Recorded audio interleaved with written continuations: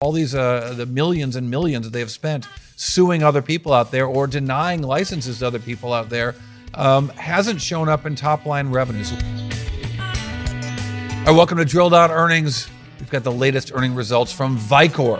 This is the business story behind one stock and a move. I'm Futurum Group's Chief Market Strategist, Corey Johnson. Vicor earnings, fourth quarter earnings, and they were, let's be kind, let's call them challenging.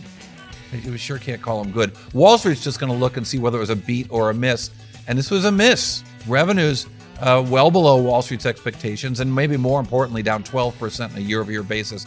Although profits were kind of flat with last year. And I guess if you're going to have falling revenues, you want to have something nice to say, which is you didn't lose more money. But when we look deeper to the business beyond the headline numbers, this company makes power modules that sell important parts into high-end AI semiconductor makers.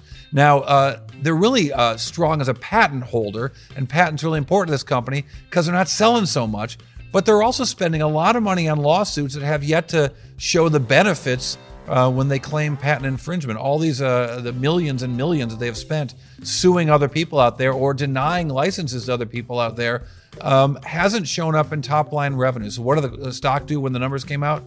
It went down. That seems to happen for this company. Even in the middle of last year when the numbers looked like they were going to be good and the stock went crazy, ever since it's gone down because the numbers have gotten worse. Now, the Vicor CEO, Patrizio Viancarelli, yeah, he's Italian. You'll hear that in a minute. But what's happening, his reliance on waiting for this alleged patent infringement judgment and turning down licensing drew the ire of some investors who asked him in the conference call, look, what's up with your business model? Is this really working for you? And he defended it. So we have existing proof of a business model that works quite well. We have a significant licensee that has been sourcing NBMs from an otherwise infringing source by virtue of an OEM license with us. And that's, again, part of our overall strategy with respect to balancing a variety of needs and opportunities for our customers, the market at large, and ourselves, with due respect for intellectual property, as well as the needs of the customers. All right, I love everything Italian. The food, the culture, the people. I like everything, but I don't know what he just said. I don't understand a business model where the business is shrinking, but he's going to stick to his guns there. All right, what does this mean? The big drill down earnings takeaway. And one number that means a whole lot, we'll have that right after this.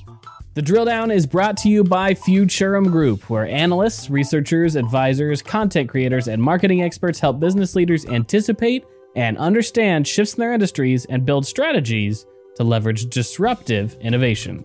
With deep analysis, Futurum Group's extensive industry experience delivers reliable research and data, thought leadership, and actionable advice to help you with your strategy and go-to-market efforts. Futurum Group.